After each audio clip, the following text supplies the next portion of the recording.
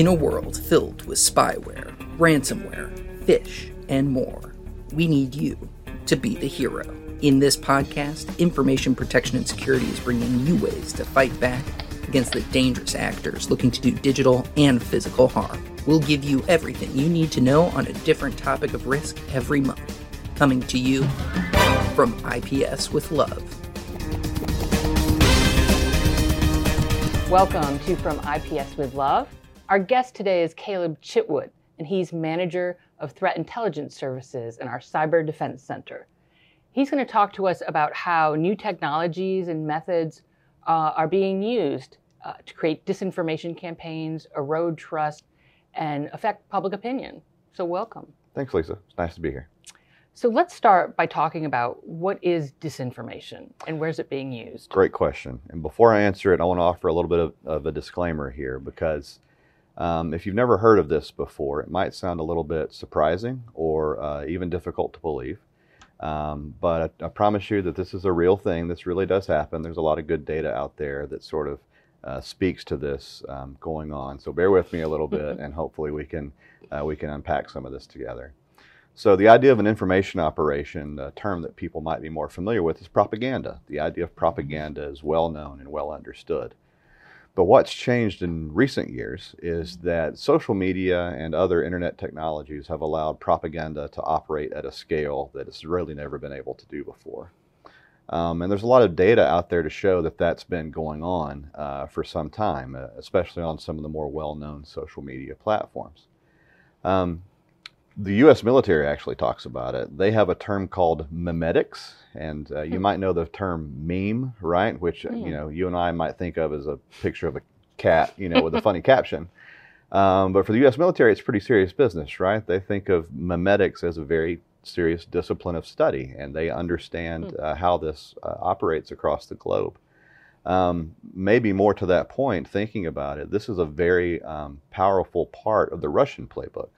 So the Russians have been using these techniques for quite some time. There's an organization called the Internet Research Agency, which is a pretty well-known part of the Russian apparatus. There was a study back in 2019 that found that roughly 140 million social media users had received content from the Internet Research Agency, this Russian organization, per month. And I mean, that's roughly half the U.S. population. So this is something that happens at scale and has been going on for some time. Wow. Yeah, those numbers are big. And as we define disinformation, let's just be clear. This isn't misinformation. This isn't people retweeting or posting something they believe to be true, right? This is people purposely spreading false information they know to be false. That's correct. And, what they can achieve is really only limited by their creativity, right? And typically what they're looking to do is not necessarily spread like false information like you're talking about just because they're incorrect. They're looking to achieve an end, right? So they're looking to divide people or to manipulate public opinion. We've seen examples of this that are pretty well documented in the U.S. political cycle. We've seen examples of this during the COVID-19 pandemic, where there were external actors who were intentionally trying to manipulate public opinion around those topics. And it's not necessarily to support any one particular ideology. The goal really does seem to be just to divide people and not try to support any one particular narrative. Wow. Yeah, that's a really different way of thinking about it. They're not trying to convince someone to one way of thinking. They just want to get two very strong opposite opinions going out there. So what does disinformation have to do with HCA or the healthcare industry? Well, first of all, I would say, even at a more macro level, we're all members of the target demographic, right? We're all members of our culture and our society. And so we are actively being targeted.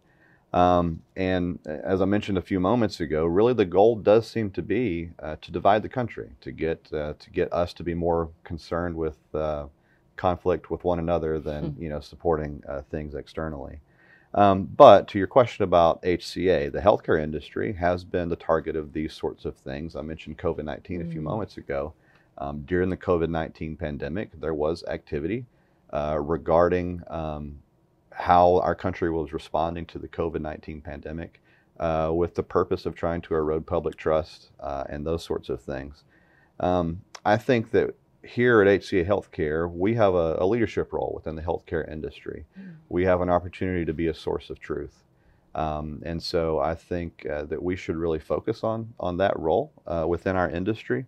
And it's possible that we could, because of that role, it's possible that we could be targeted by these sorts of operations, right? So we need to sort of manage that messaging and make sure that we're always in a defensible position. That's a good point. Yeah, we have a responsibility to do that. Well, as you mentioned, propaganda, disinformation has been around a long time. So what about new technologies has changed, I guess, the scope of it, or how it's done? Yeah. So by far, and you mentioned the word scope, I would say scale, right? It's really kind of the same idea, but social media has allowed these sorts of operations to be conducted at a scale that they've never been able to conduct them at before. Now with a relatively modest investment, in a few blog sites or websites and some social media accounts, an information operation can be conducted that has a global scale if it's done well.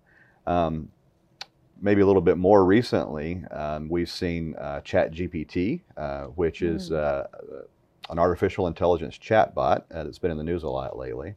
And so something like ChatGPT, which can create written content that's very compelling, that appears to have been written by a human author, something like that could be used to create content for an information operation and do it more frequently and at larger scale and in a more compelling fashion than a typical human author could do. We could also see something like deepfake technology become an important part of information operations. Deepfake technology is where well-known figures, political leaders or prominent business leaders, can be, you can create a video that appears to be that individual speaking and saying things that they are not in fact saying. And some of the deepfake technology is actually quite compelling. So you could potentially see these types of technologies being used to create messages, including video content, that is completely fabricated. Wow, so you can't even trust your eyes anymore. That's the scary thing, right? And yeah, thinking about this and the possibilities, it gets very disturbing. I mean, is there anything that we personally can do to protect ourselves or to spot disinformation? Yes, so good question. There are some things that we can do. The Cybersecurity and Infrastructure Security Agency, or CISA, which is an organization that we collaborate with, actually recently published a really good document around this topic, and I think we can link it in the description to the video. I'd love for people to take a look at that because it's got a lot of good information in it. But in that document, they published sort of a 5-step process for how to combat these sorts of information operations. The first step they call recognize the risk. And that's what I'm hoping what we're doing here today is, right? Just talking about this and letting people know that this is a real thing that actually does happen is helpful, and that raises awareness. And so that's the first step. The second step that they suggest is question the source. So what is the source? Where is it coming from? Who is the author? Does this appear to be a source that commonly talks about these sorts of topics?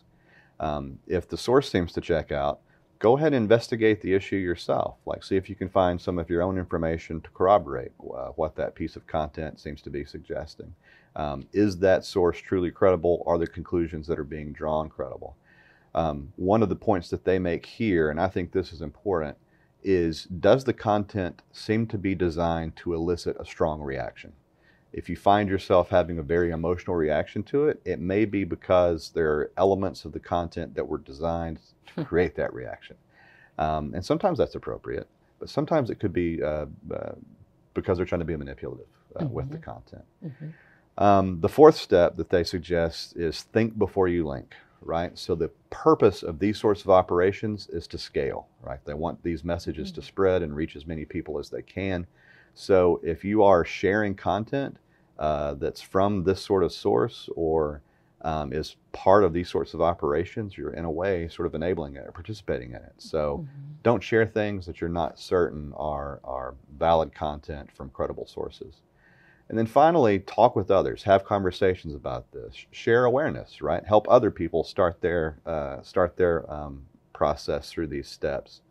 And one of the things that I find about that particular stage of the process is be open to, one of the wonderful things about our country is that there are room for differences of opinion, right? And we can have those conversations and not be threatened by one another.